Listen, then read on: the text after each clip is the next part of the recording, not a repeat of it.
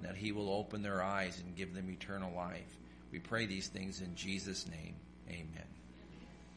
If you have your Bibles, we'll be in 1 John chapter 1.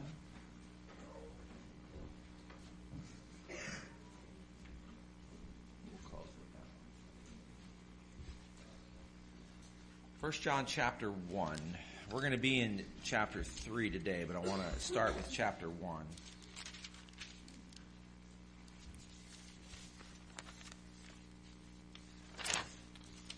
These are verses that we have gone over a month or so ago.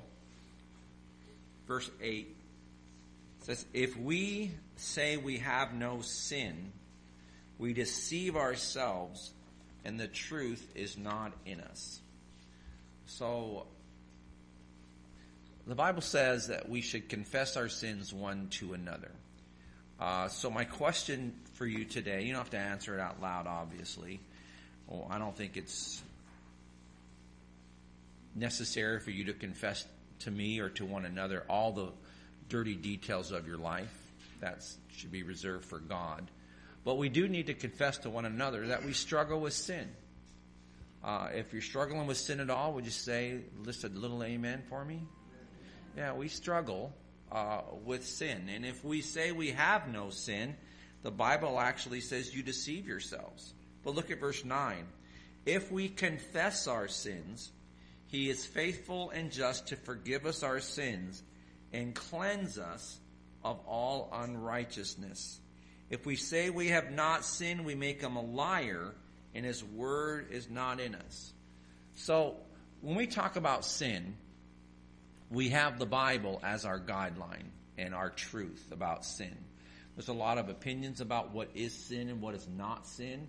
There's a lot of different teachings out there about whether or not we still have sin or don't have sin, and whether or not after you become a Christian and you sin, does now your salvation get taken away? There's all kinds of different things. So we'll rely on the Scripture today. So what have we learned?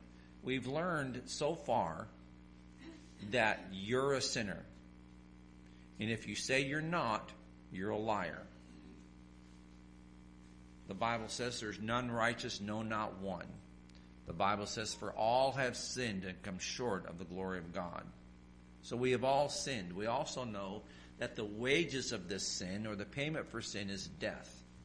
But God demonstrated his love towards us that while we were yet sinners, what happened? Christ dies for us. And we know that if we confess our sins, he's faithful and just to forgive us our sins.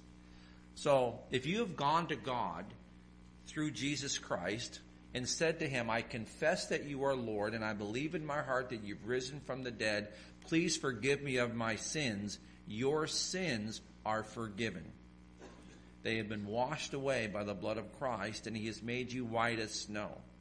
So when God sees you now, he no longer sees you as that wretch. He sees you as his son or his daughter, adopted, as we talked about last week, into the family of God. However, do we still sin?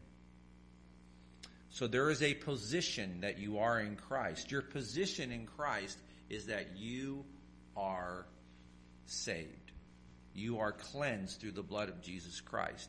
However, we are still in this body of flesh. And in my flesh dwells no good thing. So that brings us to 1 John chapter 3. We talked last week about the manner of love. And that last song we sang was beautiful, that my sin was upon his shoulders. And God took my sins to the cross. And when he died on the cross, he who knew no sin paid the penalty. And now we have the right to be called the children of God. Do you remember that from last week? Adopted into the family of God. And the Bible says our destiny in chapter 2 of verse 2 of chapter 3, that we will someday be like him. We're not there yet, which means there's still sin within these bones and within these flesh. We all understand that, right? We're all sinners. Our sins have been forgiven, paid for on the cross.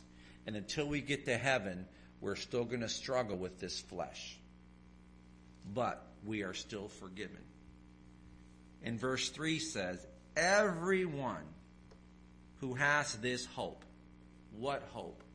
The hope that we will someday be glorified with Christ in heaven. The Bible says in Titus 2:13 that we look forward to the blessed hope in the glorious appearing of our great God and Savior, Jesus Christ. There's a hope in the future that I can do away with this body of sin. You know, Ray has been sharing great testimonies about her new body that has cancer-free. And that cancer ravaged her body, and she went through the process to get rid of it. And the prayer is that it doesn't return. Well, sin is a cancer. Have you noticed that? It's spiritual cancer. We understand how we've even seen that our own personal sins, it's never satisfied. It wants more. It desires more. It starts small, and then we quench the Holy Spirit, and it gets worse and worse and worse. Well, we look forward to the day when we are in heaven, and when our body, spiritual body, is scanned in heaven, it's going to find no sin. Can you believe that? It's incredible. That's our hope. But look what this verse says. Everyone who has this hope, the hope of eternal life, the hope of a sinless body, purifies himself just as he is pure. And this is what we're going to talk about today. There's a verse in the Bible that says, not everyone that says, Lord, Lord, God knows. Remember that verse? It's in John. And one of the proofs of your salvation is your desire to be pure. It's your desire to be holy. Your hatred for sin. The Bible says in John 3 that Jesus had not come to the world to condemn the world, that the world through him might be saved, but that men reject the light because men prefer what? Darkness rather than light. Have you noticed how the world just runs to sin? They love it. You look at 2020 and you look at, Liz and I, we were trying to watch a Christian movie the other day. And we read some things about it, and it was a Christian movie. Sounds interesting. We'll watch this Christian movie. And we couldn't watch it. In 5 minutes, we heard the F word 4 times. We just couldn't do it. Can't do it. And we are... just think about your friends and family and ask yourself, can they enjoy themselves without alcohol? And the world can't do it. Gotta be drunk. Gotta be drunk. We run to sin. That should not be the character of a Christian. We change. A Christian wants to purify himself. A Christian gets to the point where I just can't stand the sin. I want to be done with it. I want to get rid of it. It bothers me. The Bible says that what God wants is a broken and contrite heart. So when we're talking about a Christian and his relationship with sin, here's what changes.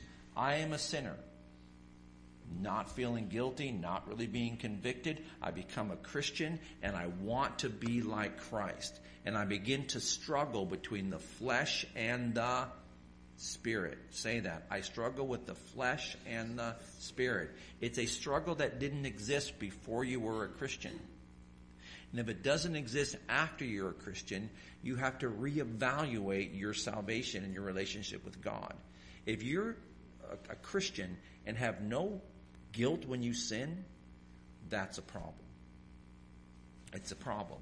Turn, if you will, to 2 Corinthians chapter 5. Just to give you some verses that back up this point and make it a little clearer, because we're going to get into some verses in a second that are going to really challenge you. And I want to try to do my best to use Scripture to bear this out. 2 Corinthians chapter 5, look at verse 17. If anyone is in Christ, he is a new creation. Old things have passed away. All things have become new. So this verse tells us that when you become a Christian, you're changed. And it's not an option. You're a new creature. And there's nothing you can do to stop that change from happening. Because you've lived a life without the Holy Spirit, and now the Holy Spirit indwells within you. So it's impossible not to be a different person. But look at verse 18. What changes? Look at the first part of verse 18. What does it say? Now all things are of God. I've been obsessed with God since the day I was saved. It's like everything is about God. And so I don't, and I'm this is not a judgmental statement. It is a honest statement that I don't understand because I don't know how it works with you. But I don't understand the up and down kind of part-time Christianity of, yeah, God's okay. I go to church Easter and I go to Christmas because I love God, and I don't understand that because that's not what happened to me. Everything became about God the moment I found out that He was Lord and He revealed it to me. So what I know from the Bible is it says when you are a Christian, you're a different person. So I don't understand Christians that don't change. I don't get it. I don't understand it. Now all things are of God, who has reconciled us to Himself through Jesus Christ and given us the ministry of reconciliation. That is, God was in Christ reconciling the world to Himself, not imputing their trespasses to them, and has committed to us the word of reconciliation. So what is reconciliation? What does it mean to reconcile with somebody? In order to reconcile, there must have been some type of a disagreement, some type of a problem. Liz and I are going through the need to reconcile with some people, and we don't really know how to do it. They don't want to. People don't want to reconcile. It's hard. But reconciliation, there has to be something that separates you. So we are separated from God by what? Sin. The first thing Adam and Eve did when they took the fruit is they hid from God. The word death means separation. The wages of sin is death. We're separated from God by our sins. But Jesus, who died on the sin and was buried and then rose again the third day without them, He is the method of reconciliation. When we go to Jesus Christ and say, God, forgive me through your Son. Thank you, Jesus, for dying on the cross for me. I give my life to you as my Lord and my Savior. Then God says, great, I wash your sins away, and we're back where we were. Back in fellowship. And God says, I no longer impute their trespasses to them. In other words, I no longer count them having to pay for their sins. It's gone. The payment for sin has been made. And so now we have the word of reconciliation, which means what? Verse 20, now we are ambassadors for Christ, as though God were pleading through us. We implore you on Christ's behalf to be reconciled to God. That's why we're here this morning. I'm going to beg you and implore you, as if God Himself was speaking through me. And if I'm reading John 3:16, guess what? God is speaking through me. It's His words. I'm just reading them. That you are to come to Christ. Whosoever calls upon the name of the Lord shall be saved. I'm asking you and begging you and imploring you. For He made Him who knew no sin to be sin for us, that we might become the righteousness of God in Him. And so we're new creatures. So dogs return to their vomit, the Bible says. And we who are surface Christians or just kind of doing it because we like the fellowship, we love the music, we like talking to people about, and having family and people can help us. That's great, but it won't last. But when you are truly born again, I just don't see how it fades. I don't see how it goes away. And I don't see how you will not have a desire to be like Christ. Back to 1 John chapter 3.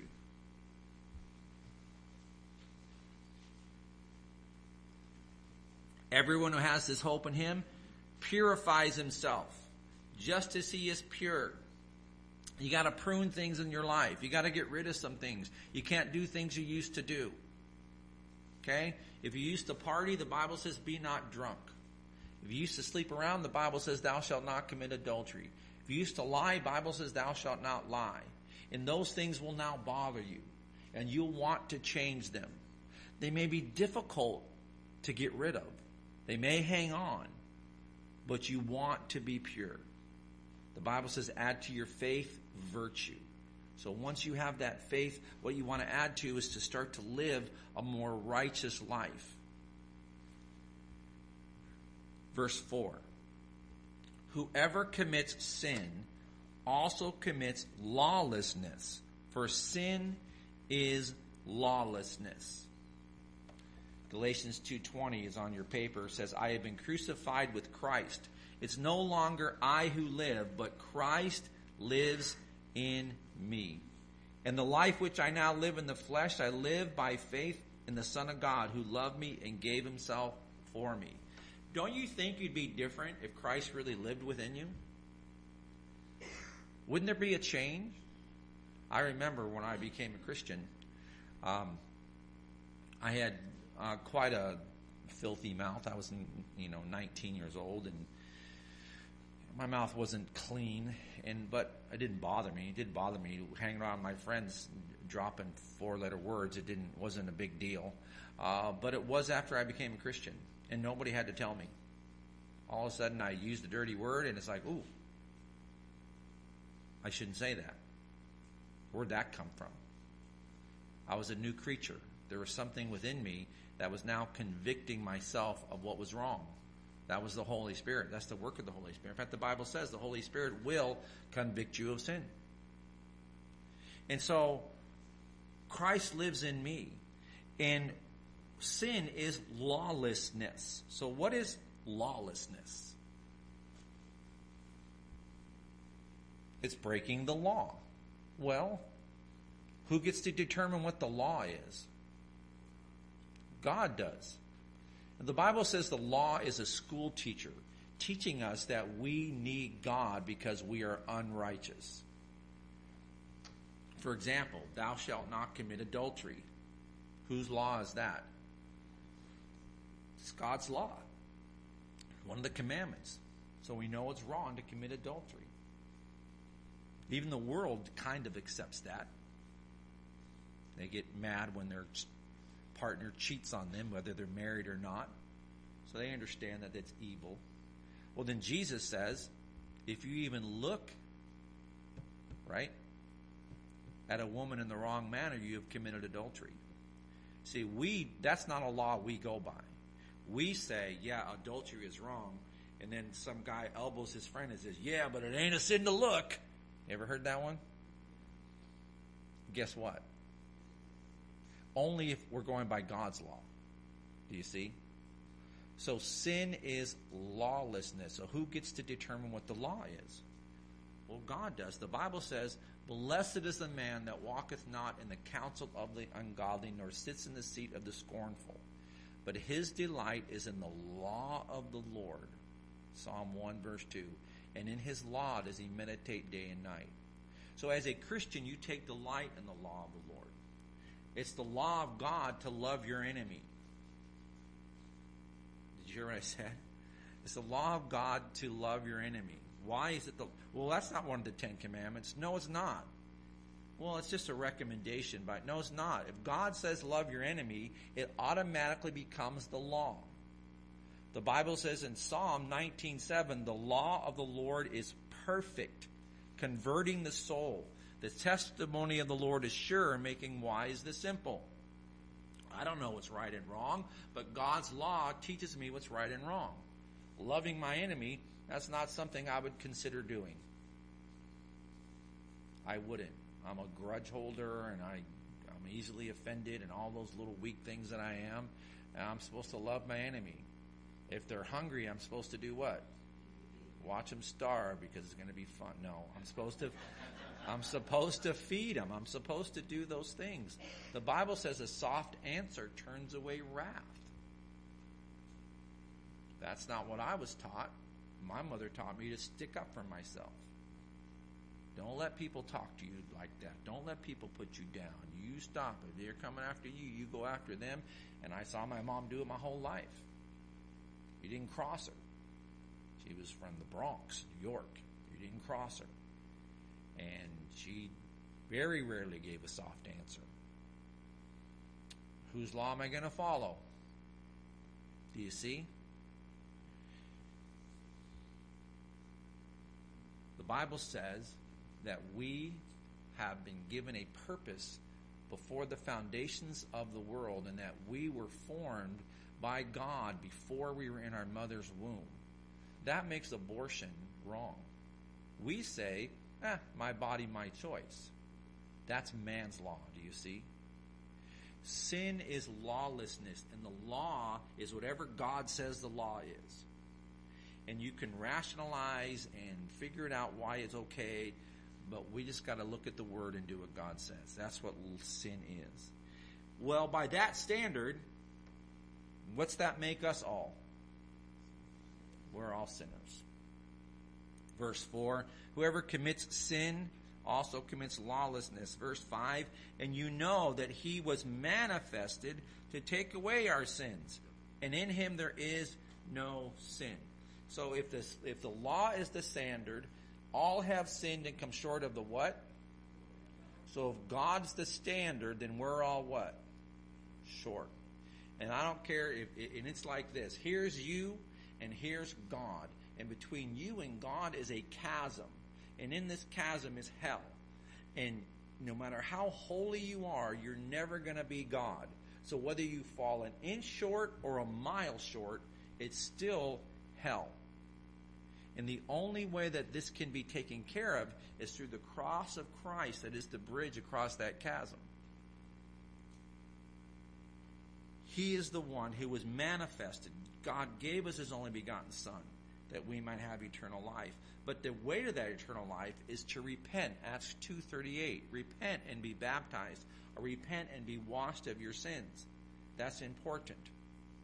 I heard someone say this the other day, that the repentance is means to go back, and pent means penthouse.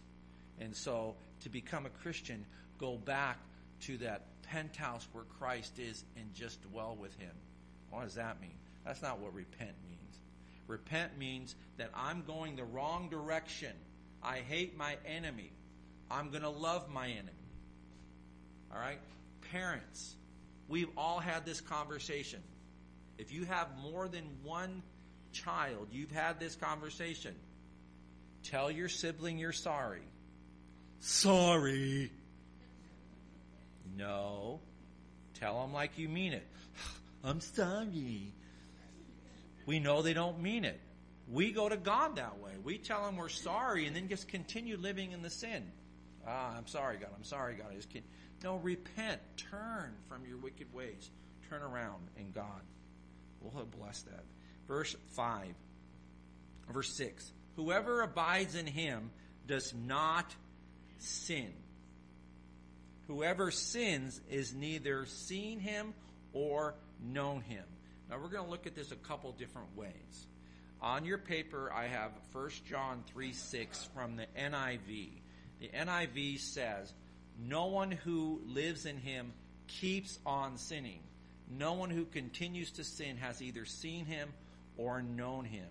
Now the word in that verse, whoever abides in him does not sin.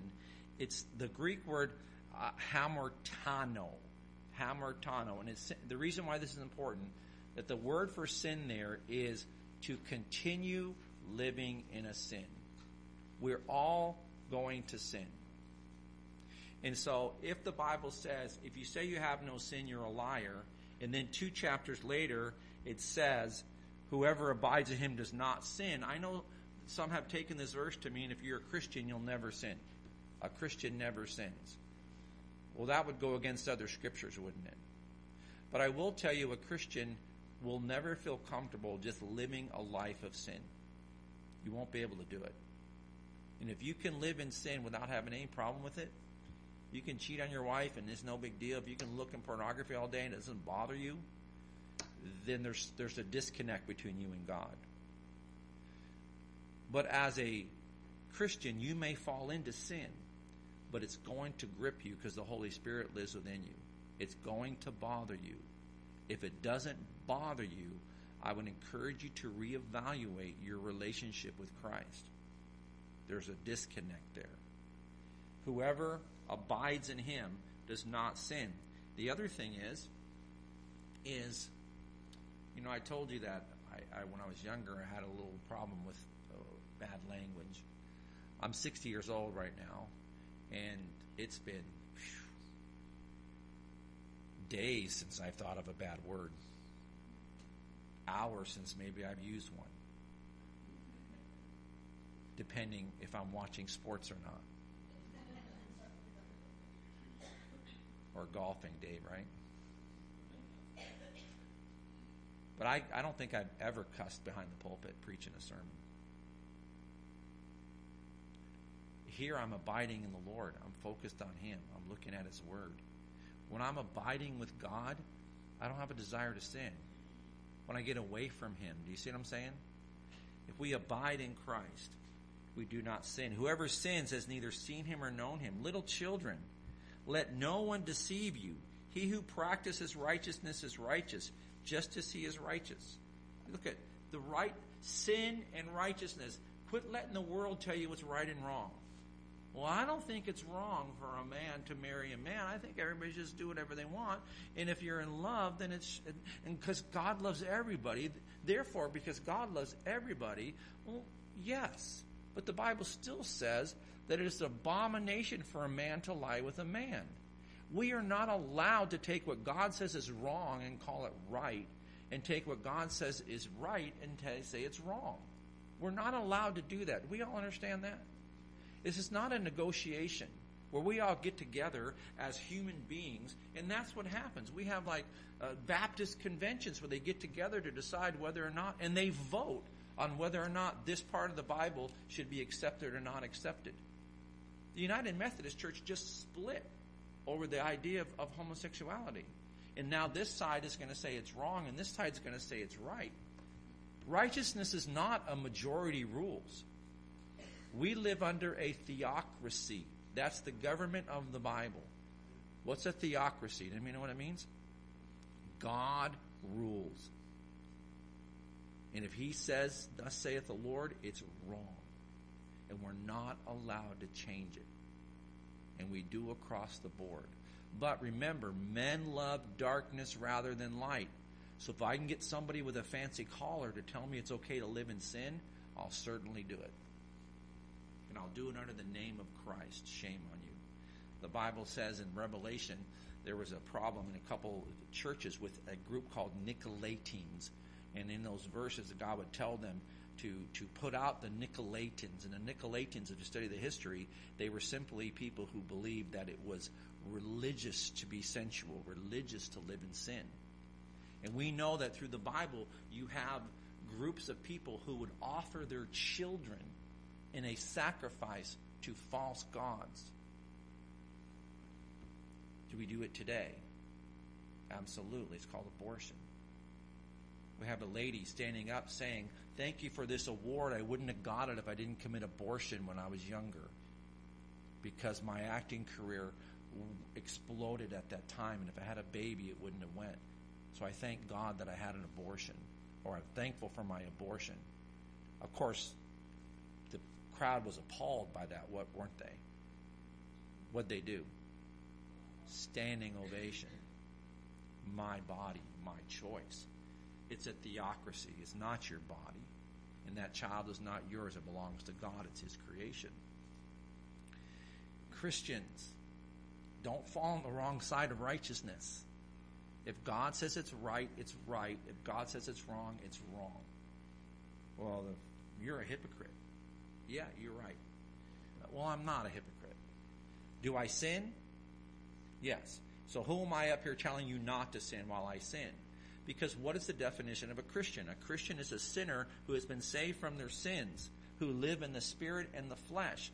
I'm telling you exactly who I am. God is not a hypocrite. God says it's wrong. I might do it, but it's still wrong. Does that make sense? All right, I'm not the measuring stick at all. God is. Look at verse 8. He who sins is of the devil, for the devil has sinned from the beginning. For this purpose the Son was manifested, that he might destroy the works of the devil. And the works of the devil are destroyed in a place called hell. And if you decide that you would rather sin than give your life to Christ, then you have to be destroyed along with Satan. This old lie of, I can't follow a God who would send people to hell. He doesn't. Remember, God did not come to condemn the world, but that world through him might be what? Saved. If he came and gave his only begotten Son and you say, I don't want it, then God says, then you are not for me, you are against me. He that has the Son hath life. He that has not the Son hath not life. There's two sides, God and the devil. Righteousness and sin. There's no middle ground where you can just kind of float around and be here and I can still live my sinful life and still go to heaven. That doesn't work that way. If you sin, then you have been deceived and manipulated by the devil the same way Eve was in the Garden of Eden. It's no different. It's a spiritual war. The Bible says that you need to put on the whole armor of God that you may be able to stand against the what? Wiles of the devil. We as Christians will struggle with this. We'll talk about that in a second. Look at verse 9. Whoever has been born of God does not sin. Same word. Hamartano, which is will not continue in sin without being bothered by it. Whoever has been born of God does not sin. His seed remains in him. That is the Holy Spirit, the seed of God. We've been talking about this. If the Holy Spirit remains in you, there's no way you're going to continually be sinning without feeling some type of conviction and need to repent. Does that make sense? It's what the Bible teaches so clearly. He cannot sin because he's been born of God. So let's read a couple more passages of Scripture. Turn, if you will, to Romans chapter 6.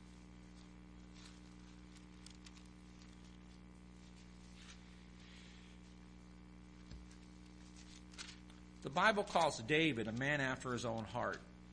When David committed adultery, lied about it, and then had the husband of Bathsheba murdered, and when he was come face to face with his sin, he wrote Psalm 51 in which he says, my sin is ever before me. Against you, God, only have I sinned. Restore to me the joy of my salvation. And you could read that chapter and see the conviction in his voice and the heartache that he had sinned against God. That is the broken and contrite heart God is looking for. Sinning is going to happen. How you respond to that sin is the measuring stick of your relationship with God. If you don't care and you continue in it, that's an issue. If it breaks your heart, you want forgiveness and God to take it away from you, that's a sign of the Holy Spirit. Look what it says in verse 6. Chapter 6, verse 1 of Romans. What shall we say then? Shall we continue in sin that grace may abound? So God just gave this beautiful teaching that where sin reigns, grace outreigns it. You can never sin enough for God to take away your salvation. God promises you everlasting life. So, we will sin. And you might say to God, well, if there's no consequences and my sins are forgiven, then I'll just keep sinning. And then I can just keep getting grace. And so God answers that question in this chapter. Shall we continue in sin that grace may abound? Verse 2, certainly not. Old King James says, God forbid. God won't allow it to happen. It can't happen if the Holy Spirit indwells you. Now, we can certainly quench the Holy Spirit, but you're not going to get rid of it. How shall we who died to sin live any longer in it? Don't you know, as many of us as were baptized into Christ Jesus were baptized into his death? And that word baptized there is the spiritual baptism of having your sins washed away. Remember, physical baptism, when you go into the water, that's a picture of the baptism that's already happened. The washing away of your sins. It's just a physical picture. Therefore, we are buried with him through baptism into death, that just as Christ was raised from the dead by the glory of the Father, even though we should walk in what? Newness of life. If my sins have truly been washed away by the blood of Christ, I am a new creature. For if we've been united together in the likeness of death, certainly we shall be in the likeness of his resurrection. Knowing that our old man was crucified with him, that the body of sin might be done away with, and we should no longer be what? Slaves to sin. I was a slave to my temper when I was younger, and I was a slave to depression. I still have some depression, and I still have times of anger, but I'm not a slave to them. I was talking to somebody about this one time, and they said, well, I've never seen you angry. I feel like I'm angry all the time. Because when I get angry, it bothers me so much, I feel depressed about it now for days, because I'm not living the way I should be living. Bothers me. I hate that temper part of me. I'm a baby. It's. You should have seen me last week when the Saints lost. It's terrible. I gotta grow up. Why can't I grow up? But I'm not a slave to it. For he who has died has been freed from sin. Now, if we died with Christ, we believe that we should also what? Live with him, knowing that Christ, having been raised from the dead, dies no more. Death no longer has dominion over him. For death that he died once and for all, that the life he lives to God. Likewise, just as Jesus rose from the dead, likewise we should reckon ourselves to be dead, but alive to God. So when a Christian or a person becomes a Christian, that old person is supposed to be gone. That person that struggled with these things, that person that was enslaved to the sins. Do you notice how sin becomes addictive? I'm addicted to pornography. I'm addicted to alcohol. We don't get addicted to being nice to people. I just can't stop being nice to people. I can't stop eating broccoli. I gotta go to Broccoli Anonymous. I gotta go. My name is John Flanagan. I keep eating broccoli. No, we are addicted to the things that are hurtful to us, that are sinful. And God says, I'll let you break free from that. Verse 12, therefore, do not let sin reign in your mortal body, that you should obey it in its lusts. That's the key. It's not that you're not going to sin, but God says sin does not need to have reign in you anymore. It doesn't need to control you. It doesn't need to enslave you. And then verse 12 and 13 give the greatest encouragement to those of you who struggle with sin on how to get rid of it. Look what it says. Therefore, do not let sin reign in your mortal body. Verse 13. And do not present your members, that's your body parts, as instruments of unrighteousness to sin, but present yourselves to God as being alive from the dead, and your members as instruments of righteousness to God. You have a choice as a new creature in Christ. You have instruments, your eyes, your ears, your mouth, your hands. They could be used to do righteous work for God's glory. But if you do nothing, somebody once said, what, idleness is the what? Devil's playground.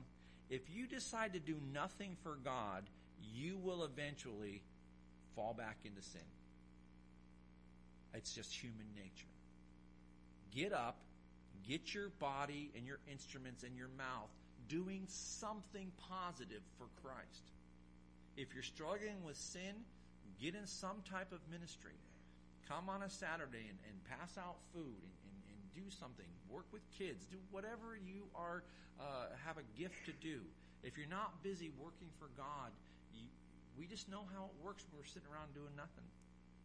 Our mind gets away from us. And look at verse 14. For sin shall not have dominion over you, for you're not under the law but under grace. Here's the problem. Here's the mantra of modern day Christianity. I'm not getting anything out of the message. I'm just working on myself. I got to get my life together. If I get my life together, then it's... No, you're together.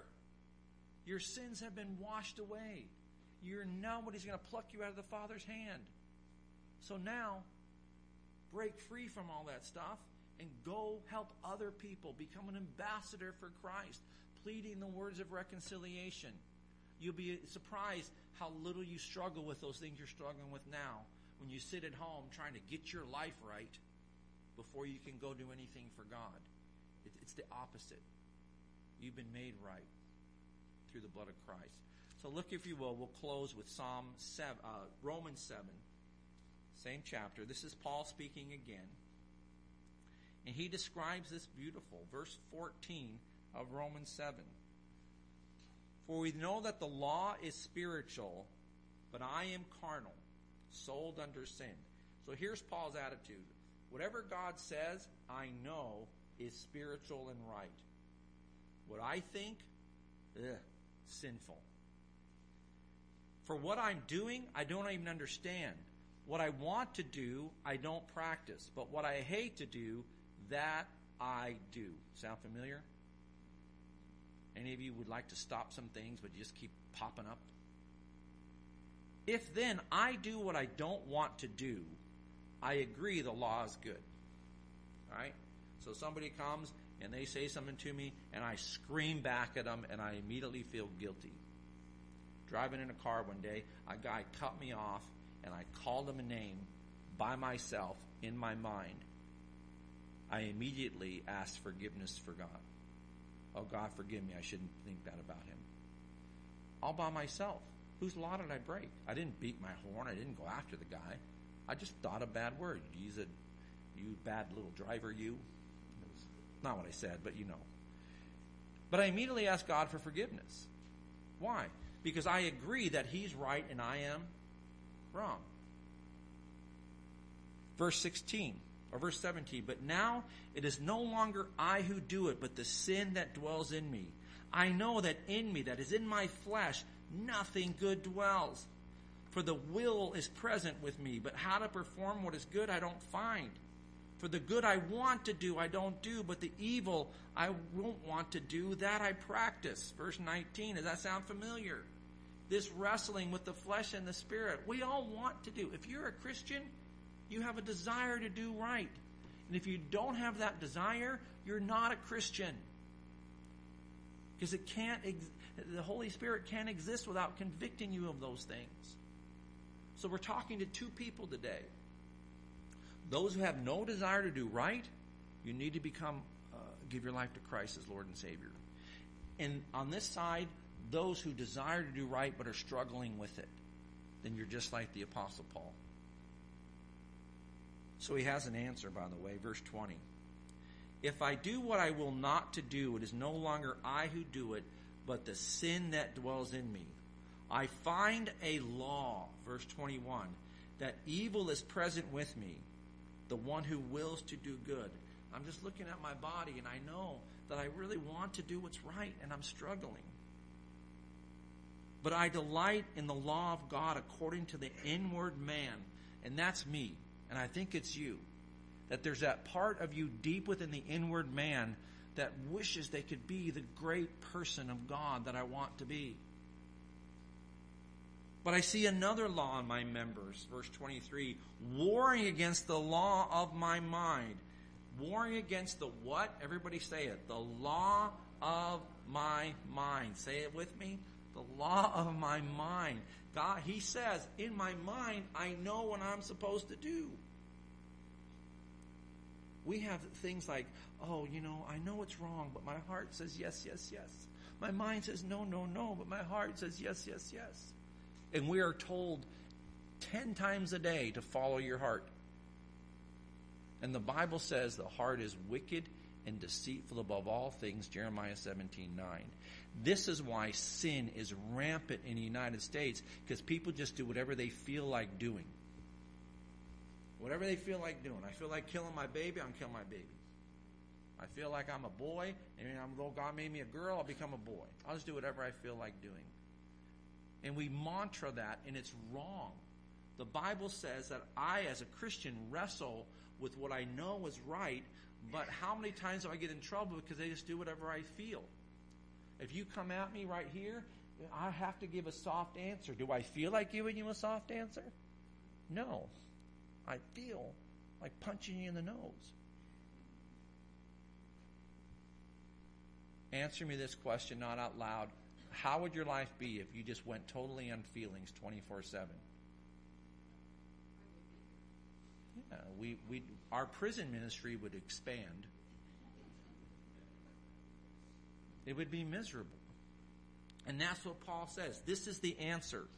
He says, I see this members warring with the law of my mind, but I delight, verse 22, for I delight in the law of God according to the inward man. I see another law, verse 23, warring with the law of my mind, bringing me into captivity, the law of sin which is in my members. O wretched man that I am, who will deliver me from this body of death? It's a pretty depressing verse. I'm a wretch. I'm never going to win this battle. Who's going to ever deliver me from this body of sin? Verse 25. Amen. I thank God through Jesus Christ our Lord. Exclamation point. So then with my mind, I serve the law of God. With my flesh, the sin.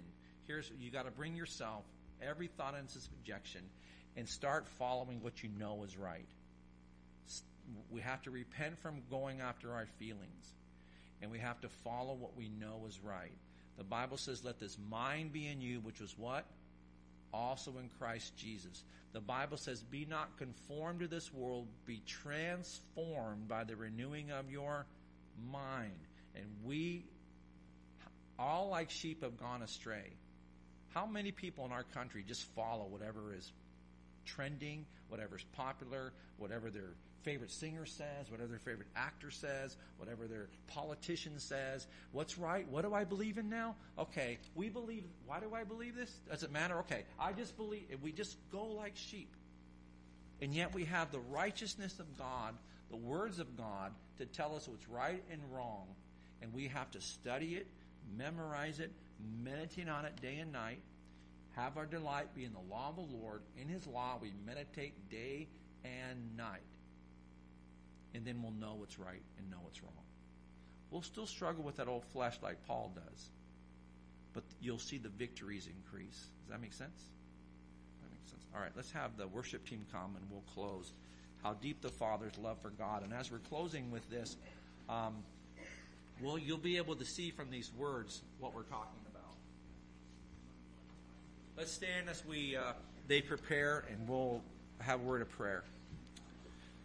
Heavenly Father, this is a difficult subject to talk about, Lord, and yet it's so clear that we are going to struggle with sin.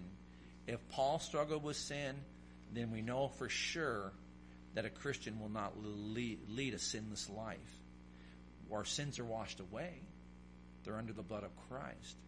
But that struggle between flesh and spirit is still constant. Lord, I pray if anyone here is not struggling at all with sin, that they would know that they need to turn to God for salvation. But those of us that do, we know that if we would just study and renew our minds, Lord, we can get victory over these things. We thank you for your love and how deep your love is for us in Jesus' name. Amen. How deep the Father's love for us.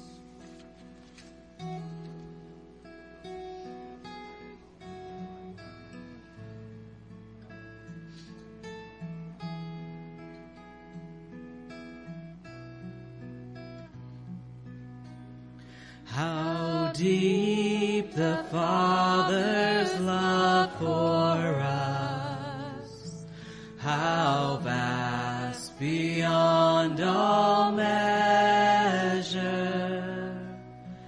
that He should give His only Son, to make a wretch his treasure.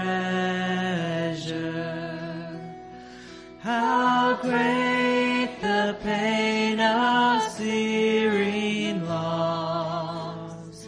The Father turns his face away, as wounds which mar the Holy One bring many sons to glory.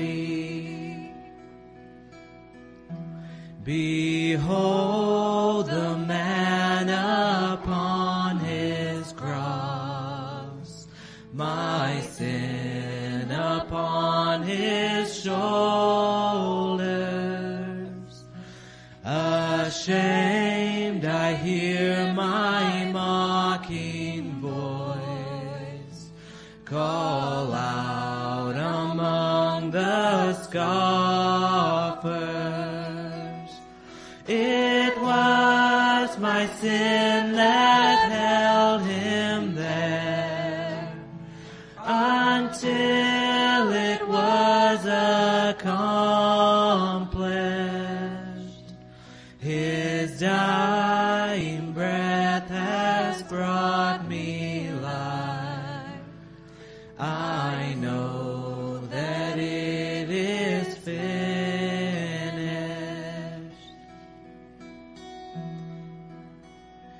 I will not boast in anything, no gifts, no power, no wisdom, but I will boast in Jesus Christ, his death and resurrection.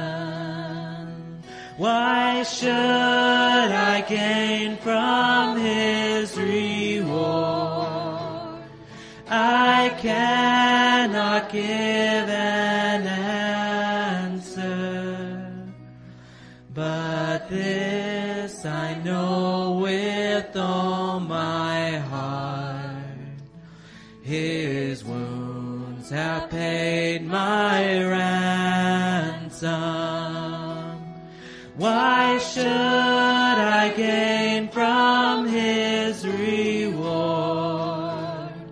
I cannot give an answer, but this I know with all my heart: his wounds have paid my ransom. Bow our heads, close our eyes for a moment. And, gone a little long today, but it's a complicated subject that Jesus and the Bible lay out pretty clearly, but it takes a while to walk through these verses. It takes a while to make sure you get the whole picture. And we went a little long, but we went long to make sure we have the whole picture. So now it's up to you. If you're dealing with sin that is besetting and a struggle for you, then go to God and ask him for forgiveness. Go with a broken and contrite heart and ask him to take it away. Ask him to remove it. If you're struggling with something where you don't even know if God is real or not, and your salvation is questioned in your mind, go to God right now and just tell him that you trust in him, that you believe in him. The Bible says if you confess your sins, he's always faithful and just to forgive you. So let's just take a few seconds for you to talk to God personally.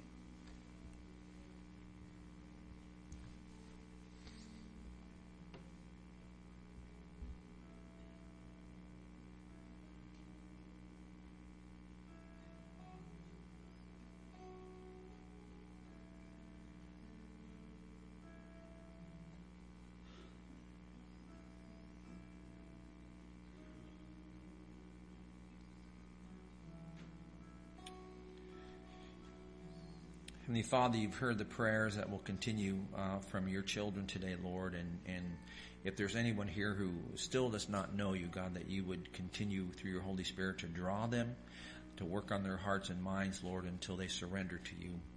Lord, for those of us who are your children, but Lord, still struggle the same way Paul did, Lord, help us and guide us and direct us and convict us, Lord, that we might be broken for you and ready to serve others and show them the amazing words of reconciliation that they have, forgiveness available through the blood of Christ. We thank you for these things in Jesus' name. Amen. Deacons will meet back where the copy machine is right after church. Right now we'll go have a short meeting. All of our deacons, if you would go there at this point.